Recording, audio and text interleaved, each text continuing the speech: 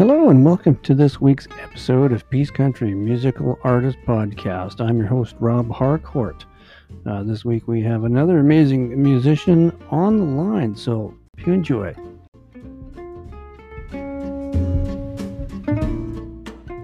Well, hey, on the line today we got Daniel LaFlamme going. How's it going? Good. How you doing? Hey, not too bad. I don't know if I've told you this, but we're listened to in like 25 countries now, which is kind of blows my mind. So 25 countries. 25 countries now. It's crazy. Crazy. So give us a little bit of your background. Tell us a bit about yourself. I was born in one country, not 25. So that'll slim that right down. Nice. About myself. Where do I start? Well, I'm a Peace Country boy. Mm-hmm. Born and raised. Was born in McLennan. Family of four, mom and dad. They worked hard. My dad was a butcher by day, and we farmed in the evening kind of deal, and on weekends we had a farm just outside of Valley View in the White Mud area, and my mom worked at the hospital.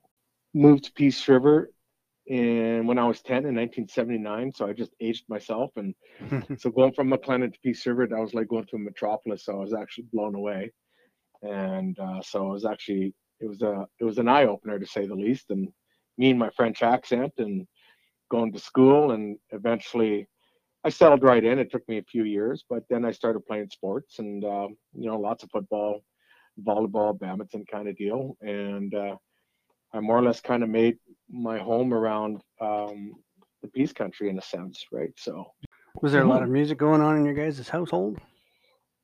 In a household, there was. My dad had an upright piano, and he played accordion, right? So, and then my grandma on my mom's side, she played fiddle and harp, and my grandpa, like my mom's dad, he played a bit of guitar, and then my mom's brother, Uncle Paul, he played accordion, and then like on the still on my mom's side, like the Roy family, I think you're familiar with like Leon Roy, mm-hmm. and those guys. Well, we're related to those guys, so it was the Roy family band, and they played everything. Like Leon Roy was keyboard and accordion, and Michelle was guitar. Henry was fiddle and guitar. Joe was banjo. His wife Janine played guitar, and Claude was the youngest one, and he was the drummer. So I kind of gravitated towards those guys pretty close. So whenever we have a big family gathering or Christmas gathering, and we knew the Roy family was there, like it was like the house was full, the basement was rocking, right? So. And a Rainbow Connection. I think Dwayne Steele actually played with Rainbow Country in his early years with Leon and the boys. So there's kind of a little bit of that connection there. Yeah. Nice. A rock festival for a family gathering. You got to love it. Well, it wasn't a rock festival. It was like old time music and accordion. You know what I mean? Like the waltzes and the old traditional stuff, right? So there was lots of that going on. And then, like the instrumentals like Wipeout and the Ventures and Pipeline, and yeah, it's crazy. Sweet. So when you got into the music, what was your first instrument? My first instrument, I think, would be my voice, singing. I did lots of that. I'd sing. Mm-hmm. Mom would have the radio on, whether it was in a house or in the car. So whenever we go in the car, she would just kind of crank it, and I would just sing along, not knowing what lyrics are. I would just kind of hum it, pretend that I knew what the words were, and just kind of fake my way around that. But then when I started kind of singing and singing along to the radio and stuff like that, my hands and my feet kind of followed suit in a sense, right? So I would just try to keep time and whatever, and then after a while, I just started kind of beating on things, drum wise, rhythms, and then after a good healthy threat from my mom. The ring stove top became really off limits. So I kind of really teeter off with that. It was because it was absolutely noisy. So, but I just loved the sound that it made. So then after that, it was, I got my first little snare drum. I remember like when I was a little kid, like 2 years old, I had a snare drum and I would just bang that. And I kind of went through the head on that. It was just a cheap plastic things, right? But yeah, I always had that, the notion in my head that this rhythm stuff's pretty cool. And But then I got playing piano. I started playing piano, and I did everything by ear, tried to copy my dad, and I never took lessons, so everything's all done by ear, even to this day.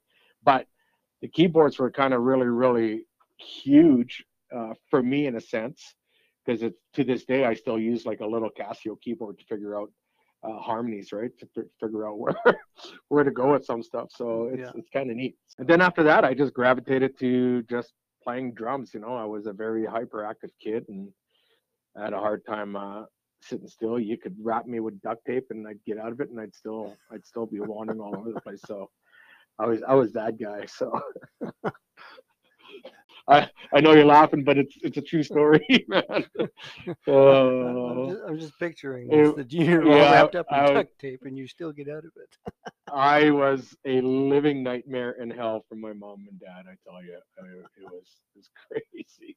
I can imagine a lot of drummers when they're younger were hell for their mom and dad. Yeah, well, I never really got. I when I was like, I think 13, 14, I had a part-time job, and that's when I first bought my first real drum set, an actual full drum kit, right? So nice. I bought that at H&S Music from Randy Hodgkinson when they were in town at Peace River here. So yeah, so I saved up. I can't remember what it was, but I bought a big honkin' Pearl Export series. I think it was like a 7-piece. Then I bought Rototoms, and then I bought Octrons, and like it's hilarious. Like the bigger I figured it would be better, but no, you still got to know how to play the fundamentals, man. So eventually, it's like the more I learned how to play or figure it out, I guess, because I was self-taught, the smaller it got. The smaller it got. Yeah, 100%. Well, every drummer when they're young dreams of the big Neil Peart drum kit, right? Oh man, crazy, but it's true. When you see that, it's just it's like it's a force to be reckoned with, right? But you got to be able to know what you're doing back there. So that definitely wasn't me, man. Yeah. And it's a lot easier to pack around when it's small, right? So of course. Yeah. Just fold everything up. That's what I do. Yeah, you can. Yeah. No, my stuff's pretty compact. I got it's a little 6-piece kit. I just have an extra floor tom, right? So yeah, it's pretty straightforward. Nice. Yeah. So we covered your first instrument. Do you play any other? Oh, well, you said you played the Casio piano. You plunk around on it. Yeah, I can play the keys. I can hold a pretty basic cheesy melody and stuff like that, and stuff that catches my ear. I can kind of fuddle my way around it. But as soon as it gets like progressive chord changes and stuff like that, no. Like my left hand does not do anything. My right hand does everything. Yeah, I'm that guy. Can't do it at the same time. Yeah, I'm a chopsticks kind of guy, but I play chopsticks pretty cool. Like I make it sound pretty funky. So you can rock that shit out. Yeah. So when you were growing up, you said it was a lot of country. So is that your favorite genre? What's your favorite artist or group? My favorite artist or group? Yeah. Like I said, the early days was that was instilled into me was definitely the country and the instrumental stuff, right? And the waltzes and the old time waltz and that kind of stuff. And that was from my dad and then the Roy Family Band. Mm-hmm. When my mom and dad, they divorced right in '79. So my dad stayed in McLennan, and my mom, when we moved to Peace River, we had a place there. But when I'd go visit my dad or stay at my dad's for an extended length of time, we still had a room upstairs. It was a 2-story house, and my dad would be downstairs. And then just before we go to bed at night, he would load up the record player with like 10 vinyls.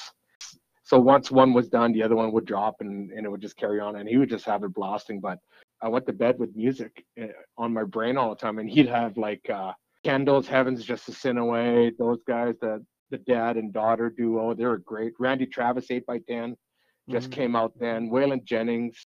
Oh, geez, who else did he have there? Like he had CCR, Dolly Parton, Loretta Lynn, Clint Black, Freddie Fender. Like stuff like that. It was so cool. Every night the records were dropping, and that's kind of when I went to bed, right? So, but when it comes to favorite genre, the one that kind of inspired me, I guess, or instilled the music love in me, I guess it would be kind of country. But as soon as I hit the teens or something like that, for sure, it was the I kind of float around on genres, to be honest with you. Mm-hmm. Like classic rock, classic country, old time country. man, to progressive rock. Like I'm really hip on Dream Theater. You know, my favorite drummers like Mike Mangini of that genre. Yeah. You know, then there's like Benny Grabs, Thomas Langs when it comes to drummer. But you know, Phil Collins, Don Henley, by far, like the Eagles for me is by far the most influential, man. Like when I heard that Don Henley was the guy who was singing lead, and then I found out he was a drummer, and it just kind of, I just did like a 180, and it was like, man, that's incredible. Hmm. So yeah, I guess my early inspiration, I guess, would be Don Henley for sure, and the Eagles, absolutely. And then you know, then you get to the classic rock stuff like Foreigner, like Styx, Journey, the Beatles, you know, Led Zeppelin, AC/DC, and then man, there's lots like Foo Fighters, Volbeat. Oh yes, Volbeat. So it's, you know what I mean, and then the country stuff like Vince Gill, Steve Wariner, like you can't go wrong there. Yeah. And then what else? Like Poco was like another version of the Eagles. Yeah. Phil Collins, you know, Patsy Cline. There's a lot. I'm just, if it's really tasty to the ear, I kind of gravitate towards it. So to me, it doesn't really matter what genre of music. Just music in What do general. Yeah, 100%. But what do I play the most? Absolutely, like country and some original stuff with the band that I'm in for sure, and I love that to death. And the classic rock, man, you just can't go wrong. For some reason, classic rock just won't die. So, and that's awesome because I'm an '80s kid. So, '80s and '90s, man. Yep. And that's for me is a huge era in music history for me. Same here. Yeah. Same here. Yeah. So what was the Yeah, first I see that album? on your drum videos. Oh, do you? Pardon me? Oh yeah, I see your drum videos, and I stalk you, and then I tell other people, man, look at this guy. Who does this guy think he is? Just nailing it like that. What a bugger. So yeah, but your videos are great, man. I Like appreciate seriously, they're great. it. I appreciate it. You're a solid dude. Love it. I love it too. You should. So okay, but what was the first album that you ever purchased?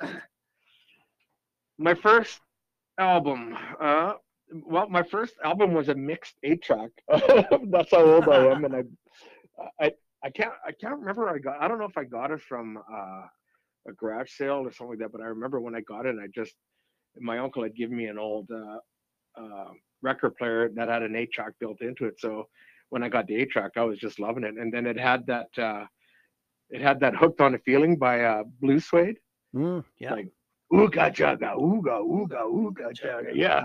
And I just like, man, I just fell in love with that, like the vocals and the harmonies and how that song just drove. And BJ Thomas covered that too. And then it was like Sean Cassidy like was on there, ABBA, Dancing Queen. Yeah, and there were some other ones on there. I think Beatles was on there too, but yeah, that was my first 8-track, and that didn't last long. Those things just don't last long, right? No, they didn't. So yeah, then they started warping and whatever. But then my first CD that I ever bought when CDs first came out, it kind of explains to you where I'm at when it comes to the love of genres. I bought Restless Heart Wheels. Mm-hmm. That was my first country CD, and at the same time I bought Def Leppard's Hysteria. To this day, I could listen to those things front to back, and crazy good stuff. All good tunes, man. Yeah, agreed. It is. You start talking. I could hear you reminiscing from over here. I know. I was It's listening like- to you talking about all these old like, bands and them. Yeah. And I'm getting lost in thought, thinking about the same thing and what bands that I was used to listen to and sing along with, and then I'm like, Well, oh shit, it's quiet. I better talk. but it's true though, right? So Yeah. what happens when you're talking with when people who love music in that regard, all you got to do is mention one band, and then all of a sudden their mind is like, oh yeah, and then there's this band, and oh yeah, then there's it and just doesn't stop. the conversation can last for hours. Oh, it's absolutely. There's no right or wrong. It's what you gravitated towards to, right? So Yeah. that's why I love music so much, because it's it's like an international voice, and Well, it brings it doesn't people really together. matter. Agreed. It Yeah. brings everybody well, not everybody, but Yeah. it brings a lot of people together. I never would have met you.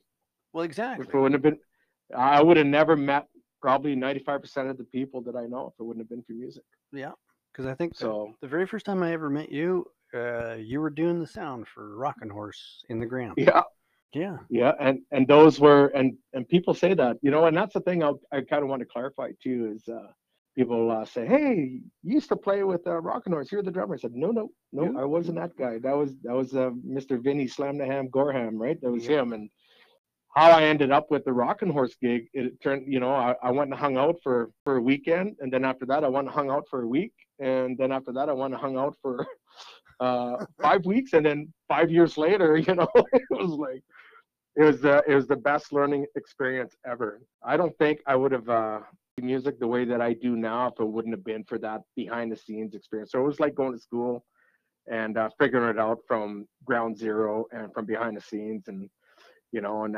those guys were doing ridiculous harmonies, and then it was all about dynamics Yeah. and man, they're incredible. And you know, and when I started with them, they were like the country version of Police, right? They were a three piece, Yeah. and they sounded so huge. And the reason why I got to started hanging out with those guys is on my 18th birthday. I never tried getting into the bar before that, obviously, because I looked like 12 years old when I was 18. And but when I went there, I went to the Silver Spur, and it was Rockin' Horse as a three piece playing. Yeah. And then we kind of had a conversation, and then later on, he said, "Hey, let's get the birthday boy up here to play some drums. We hear you play drums." So I went up there and faked my way through "Keep Your Hands to Yourself." And to me, being behind a drum kit, you know, through an energized PA where you feel the bottom end and the volume and how impactful it is. It was just the harmony of the guys playing like guitar, bass, and how, you know what I mean? How it, okay, there's a lot to this. Oh So, yeah. and after that, I was hooked even more, right? I played in a high school band, but doing that, it took me to another level of wanting to do that big time. But things come as they come, I guess, and I was It, pretty fortunate. I'm actually pretty blessed and pretty lucky because, and, it, and on top of that, I got to hang out with arguably the best band in freaking Canada at the time, right? So I yeah. don't know, it was unreal. Now, Yeah, when you were doing sound for these guys, you've got an interesting story about I don't know, some kind of food when you were up in Yellowknife, or where? No, you were in Whitehorse or something like that, weren't you? yeah. Who? Oh yeah. So the story runs around. Hey, It does. It does. yeah. So this was oh man. I had more or less kind of. I said, oh, I'll just come and hang out with you guys. He goes, well, we're going to go up to Whitehorse, and it's a 4-week gig, so you go up there for a month at a time. And I said, yeah, I'm interested in doing that. So I never ended up going back to my job because at that time I was working up in Zama laying pipeline, Mm-hmm. and I just never went back. So I just hopped on the bus with these guys and went and hung out. I did about 3 weeks prior to Whitehorse, and then we went up there, and then eventually the bar was open during the day. So I would just kind of work on the gear and putts, but they had a popcorn machine there, and so bands could eat popcorn for free and can have any fountain pop, right? So Mm-hmm. so I was going in there every day, and sometimes 2 or 3 times a day, and I would just fill my face with popcorn. So the underlying message to this is that I was flat broke. I was flat broke, hanging out in the bar and gigging with these guys and doing production, and my breakfast, dinner, and supper was oodles amount of popcorn. But then I got ratted out by one of the waitresses, and I think she approached Dave Milner and said, "Your tech is eating a side of popcorn. Could you ask him to kind of settle down a bit?" So Dave came up to me and he says, "Hey, dude, you're gonna have to settle down on eating the popcorn. We got a little bit of complaints." I said, "Yeah, no, not a problem." And then he kind of looked at me and goes, "So why are you eating so much popcorn?" I said, "No, it's all good, man." And then Dave kind of went, "No way." So you kidding me? Oh, and then he felt so bad, right? So right, and there was a pizza joint into that building of the club at the Copper King on top of 2 Mile Hill there that we played at. So he took me out for pizza, and then after that, he kind of talked to the boys, and that's when I kind of became a professional. Started I actually start, getting paid. I started getting paid, yeah. So you know, to this day, I love popcorn, man. It's crazy. So you know, it just goes to show that, you know, if you want to do it, that's what I wanted to do. I wanted to do that, and I wanted to learn, and you know, I was gonna stop at nothing. So That's no, nice. it was really good, man. I really gravitated towards it, and they just let me have free reins. And I'm one of those guys where if I read a manual, it won't sink in. But if I'm hands on, then absolutely Then it works great. yeah, it sticks. So yeah, I'll never. Those are the years, like the first 10 years of my life, in a sense, out of school, Yeah. other than a year working up north, was spent on the road. And back in the day, it was we were doing like 50 weeks a year, Yeah. and it was like 5 nighters, 6 nighters. It was crazy. Back when you had to And play the whole week in the bar. that's right, Monday to Saturday, and sometimes you Saturday sometimes afternoon afternoon jams. jams. Yeah, so Yep. and the jams, I took advantage of those. I was up playing on the kit right when I was tech, and so no, it was super super cool. I cherish those years, I really do. As Baby much of steps. a pain in the butt some stuff was, and Yeah. some aspects I wasn't the easiest to get along with, because me, it's all about perfection, right? So sometimes I let it get the best of me. But So how old were you when you actually got into your own first band? uh mid 20s. Yeah, mid 20s. So when Rock and Horse disbanded, when because Dwayne got his writing deal down in Warner Chapel, and so he took off down to Nashville, Mhm. and then Dave Milner kind of branched out and started his own band called Rodeo Drive. And when Rock and Horse disbanded, I came to Peace River here, and I was working for an oil field company. We did all well cementing on the ridge, and so I did that for a little stint. That's when Dave kind of had reached out again. He says, "Hey, Dano, let's go back on the road." And I said, "No, I don't want to go back on the road being a tech." He goes, "No, I want you to be my drummer." And I went, "You are bleeping me." He goes, "No, I'm not." So he took me on, and he was super patient with it all. And really, to this day, I owe all of that Dave Milner. He's the guy who took me on, took a chance on me. And so we went and did that for a couple of years, and then he met his wife, and then he got off the road, started a family, and then I took over the band from there, and it became Twang Bango, and then I did that for another 2.5 years, and then I got off the road in '97. Then after that, I sold everything. I had nothing to do musical, and then I met my wife, and she had no idea I played music until later on, and that was pretty much about it. And then I slowly got back into drumming, and then I got asked to play with the band, and got asked to play here, got asked to play there, and then after that, I caught the bug again. So yeah, and I'm glad I did. Nice. Well, we're going to take a short break, and when we return, Dano has got an awesome story to tell about his. You were playing in Edmonton, I think, with your band Bang Twango, and you've got a Toby Keith story that I want you to share with everyone. So we'll be right back, and we're back from our break. How many bands have you been in over the years, and can you name them all? My first band was out of high school. That band was called Chancellor, and then after that, I played. I played with Northern Aces for a little stint, and the band in high school, Chancellor.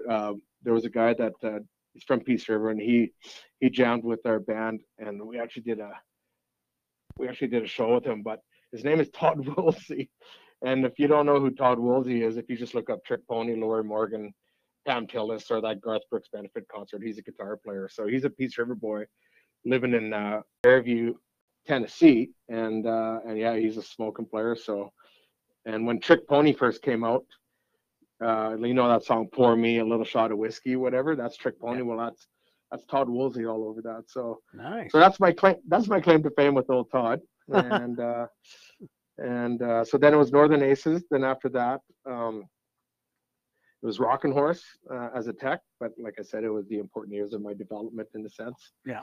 And then from that, teching for Rock and Horse, when Rock and Horse would be recording or have time off, I get contracted out. Like I did tech work for One Horse Blue, like the Johnner Brothers, Poverty Plainsmen, Brett Barrow.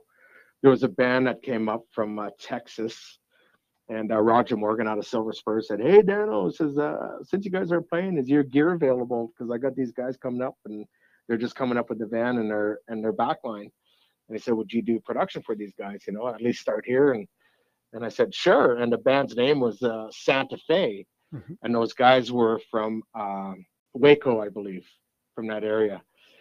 So they ended up doing a little mini tour. So they did Peace River, then Grand Prairie, Edmonton, and then Kamloops. So when they came to Peace River and I kind of had everything set up ready for them to go, they were absolutely ridiculously like smoking. And then they were playing this cover, Put Some Drive in Your Country, and he said, "Yeah, it's Travis Tritt. He's an up and comer," and they were doing his cover before it was even popular. And these guys were absolutely incredible. Well, in that band was Michael Britt. He was the guitar player. So Michael Britt ended up being one of the founding members of Lone Star. And then the keyboard player, Jeff McMahon, was the musical director for Tim McGraw's Dance Hall Doctors, right? So he was with Tim McGraw for forever and a day. So yeah. So, and I still got an 8x10 signed by those guys. But you don't know anything of it back then, right? Yeah. Same thing with like Clay Walker at Cook County Saloon in Edmonton all the time. That's kind of where he came up from Texas, and he absolutely killed it over there. And then he got famous, and he's still a pretty cool dude, right? So, and then after Rockin' Horse, it was Rodeo Drive with, like I said, Dave Milner, then Twang Bango, and then I did some work with local phenoms, Katie and Jason Lusink here out of Peace River. I absolutely adore those guys too. Super talented, killer songwriters, killer musicians. So that was with the band Midnight Lights. And then I have a little side project, Lump Sum, that's kind of ongoing. So whenever anybody needs a classic rock or a classic country kind of band to kind of fill in the void, then I put that together and away we go. But my full-time priority right now is the Brad Lynch Band. And I've done lots of fill-in work with artists from BC, Alberta, and Saskatchewan too, right? So I've been pretty lucky actually. So I can't complain. Now this band, Twang Bango. With Twang Bango. Twang Yeah. Bango. Yeah.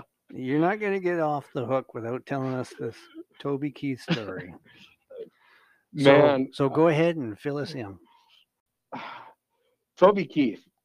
So we were playing Twang Bango. We were playing a club just outside of, at the time, I believe it was Northlands Coliseum. And it was called the Long Rider Saloon, just off 118th. And just down the road, we were literally down the road from Northlands Coliseum, and there was a concert going on. And then when the concert goes out, Long Riders just absolutely fills up even more. So it was kind of so busy, but then it was packed as soon as they came in. So then there was the Toby Keith entourage kind of walked in. It was Toby Keith and a couple of his bandmates. So then Toby Keith walks up.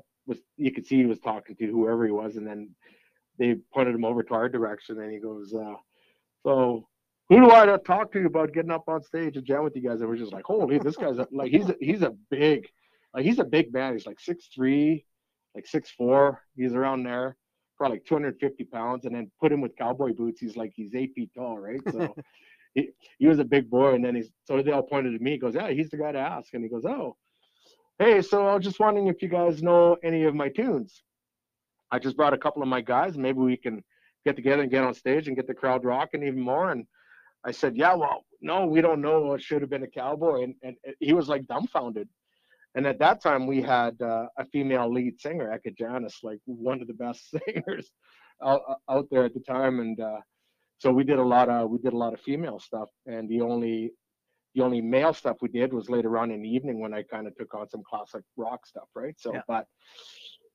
So he was kind of annoyed, and he kind of said, "Well, how would you not know a top 40? How would you not know a top 40? Like the thing's number one. Like what the hell's the matter with you guys?" Kind of deal. That kind of vibe, right?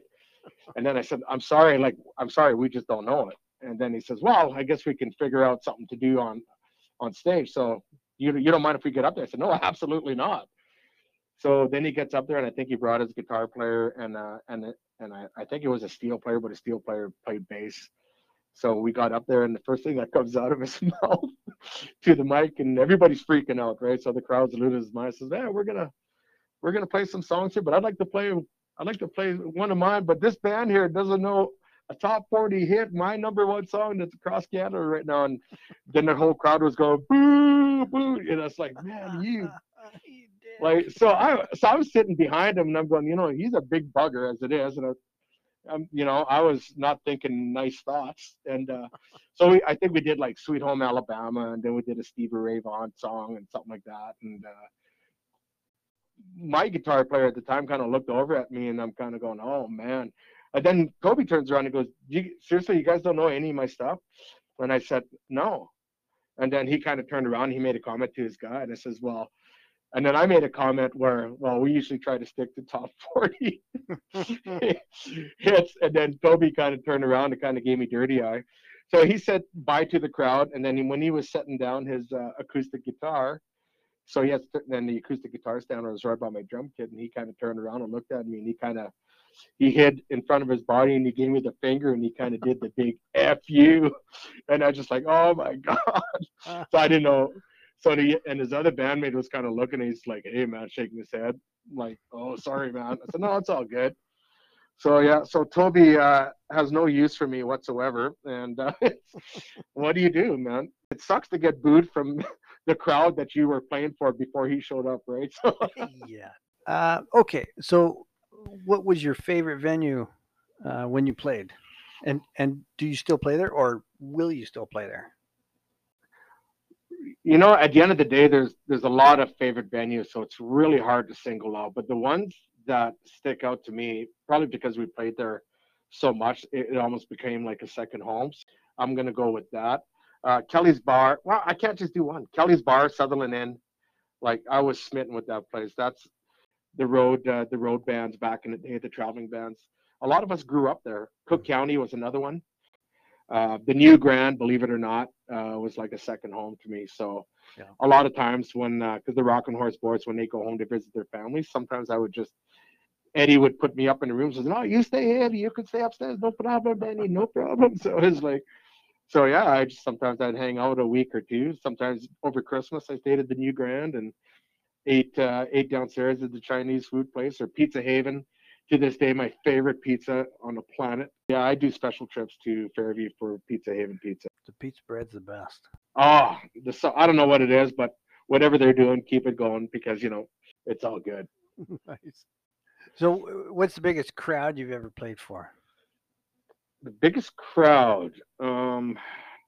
Well, I could say that two ways. I teched, at Craven with the Rockin' Horse, so that was a pretty huge crowd there, and that was pretty intimidating, right? But to play for, I think it was Grand Prairie Bud Country, when they had Bud Country back in the day. Oh yeah. And that was with Twang Bango, and I think there's like 5,000-6,000 people there. Oh yeah. So that's a decent size, right? So, and that was my first big experience on the big stage with the big production, and then Bear Creek Folk Festival with the Brad Lynch Band out of Grand Prairie. That Bear Creek Folk Festival is absolutely stunning. I love the intimacy of that. You can have a large crowd and still feel like you're in front row in your living room. So and the performers and the artists, and on top of that, they treat you like gold. So I don't know. That's one of my favorite venues there too as well. Nice. Yeah. So do you have a bucket list? Anything you still like to achieve? Bucket list. Everybody says, that working for a living really sucks, but if you can play music for a living as a musician and eat it and breathe it and be successful at it, that's still a bucket list, right? But I'm a realist. When you got bills to pay, that's kind of how that goes, and I get that. So, but at least with this, I'm able to play music on the side and work on the side and have a family, and I wouldn't trade. It's actually perfect right now. The blend is great. It's a beautiful thing. Yeah. So I really can't complain. So you guys have a new project in the work, don't you? You and the Brad Lynch Band?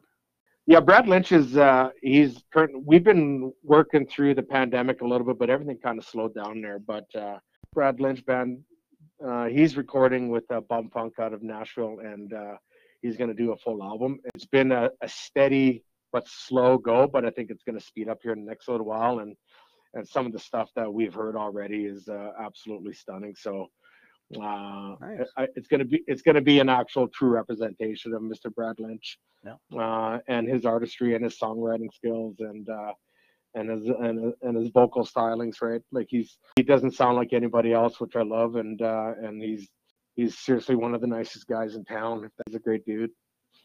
Nice. And you guys, Mhm. you do have a gig coming up here on not the 9th, sorry. Yeah, so we have some April 9th, we're doing the Alberta Pond Hockey Association. That was in lieu, usually when we have the Pond Hockey Championships, we put on a gala, but this year it got postponed again due to the pandemic. But now that the restrictions all lifted off, the board members to put on a gala and a concert to kind of commemorate and kind of thank the sponsors, because it takes a mountain and a team of people to crazy amount of volunteer hours to put these kind of venues on, right? So without the sponsors, without the MDs, without the volunteers, without the tireless working hours of a lot of these individuals, these events don't get put on. Yeah.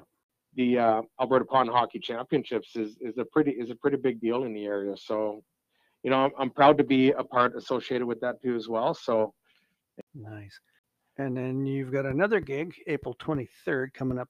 at Cook County. Cook County Saloon. Cook County Saloon, yeah. The last time I played at Cook County Saloon was in 1997 when I got off the road.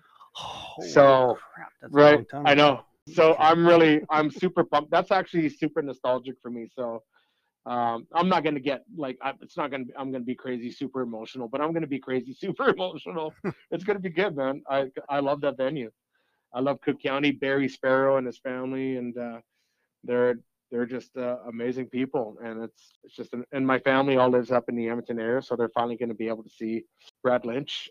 Nobody in the family has seen the Brad Lynch band yet, so Oh, really? I'm really looking forward to that. They've Nice. heard it a lot. They've Yeah. heard of, you know, when we had the two songs released on Apple and Spotify, right? So they heard it a lot, and so now you can't hear those songs on Apple and Spotify because they got retracted because they're being re-recorded and redone. There's a lot of healthy stuff coming up in the near future, especially for Brad Lynch Band, and our summer's starting to fill up, and it's gonna be good. It's gonna be super good. We got a killer band. I'm looking So forward to it. yeah, right. We're actually, both the wife and I are looking forward to it. No, this is a pretty cool thing you're doing, Rob, Well, and thank you, utmost buddy. mad love and mad respect for you, and I've heard some of the previous podcasts you've done, so it's really interesting to hear how people come up through and how they get there and to what they're doing to where they are now, and their thought process on stuff and the crazy little quirks, and Yeah. it's crazy, and everybody's unique in their own way, right? Nobody's the same, and it's Yeah, that's right. I like it a lot. So, a couple more questions. If you could play for an artist or a group or anybody, dead or Mhm. alive, who would it be? Right. If I could play with any artist group, it'd be really, really, really cool. My dad passed away way too young, right? I had just started playing bango, and he came in and hung out in the afternoon because we were playing in Slave Lake, and he came in and hung out with us for the afternoon, hung out, played pool and stuff. But he went back home, but he never really heard the band play. I really wish he did, in a sense. And what would have been cool is we had a young keyboard player with us too at the time, and it would have been cool to have Dad come up and play a little bit of keys and kind of do that band thing and just kind of get a feeling of that too, right? So I don't know. I think about weird stuff when it comes to stuff like that. I doubt if he would have done it because he's a shy feller, but that would have been cool to play with him in some form or other. And if I can play with any artist or group, Prince or Dave Grohl, I think those two would be a hoot. Group for sure, the Eagles. I would, I would kick Don Henley right off that stool and go do something else. No, seriously, I love those guys a lot. Tell Don, get Yeah, off stage, go run sound for a minute. yeah, yeah, yeah. Go have a martini. Do what you do. I don't know what you do. So, but it's really hard to answer these questions with just one answer. It's hard to pinpoint. Yeah. It really is. My mind's spinning at 100 miles an hour trying to figure out, but it's One last question. okay. Is there something about you that nobody knows that you can tell us? Well, I'm kind of believe it or not, I'm kind of an introvert. I kind of like keeping it myself.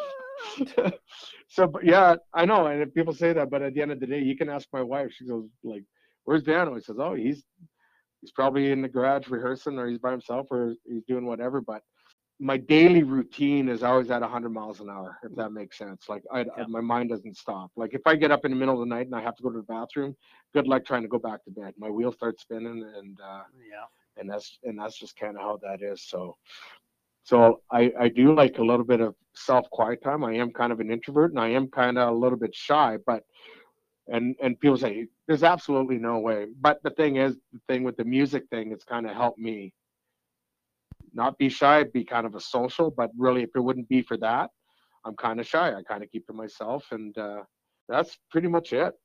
A shy guy. I never would have thought it. Yeah. Nice. Yeah. Well, Dano, you know what? I appreciate your time spending it with me. I wish you all the best. No, that's awesome. Thank you for that. And I at the end of the day, I can't thank you enough for including me on your world-class podcast. I love it. So this is so cool.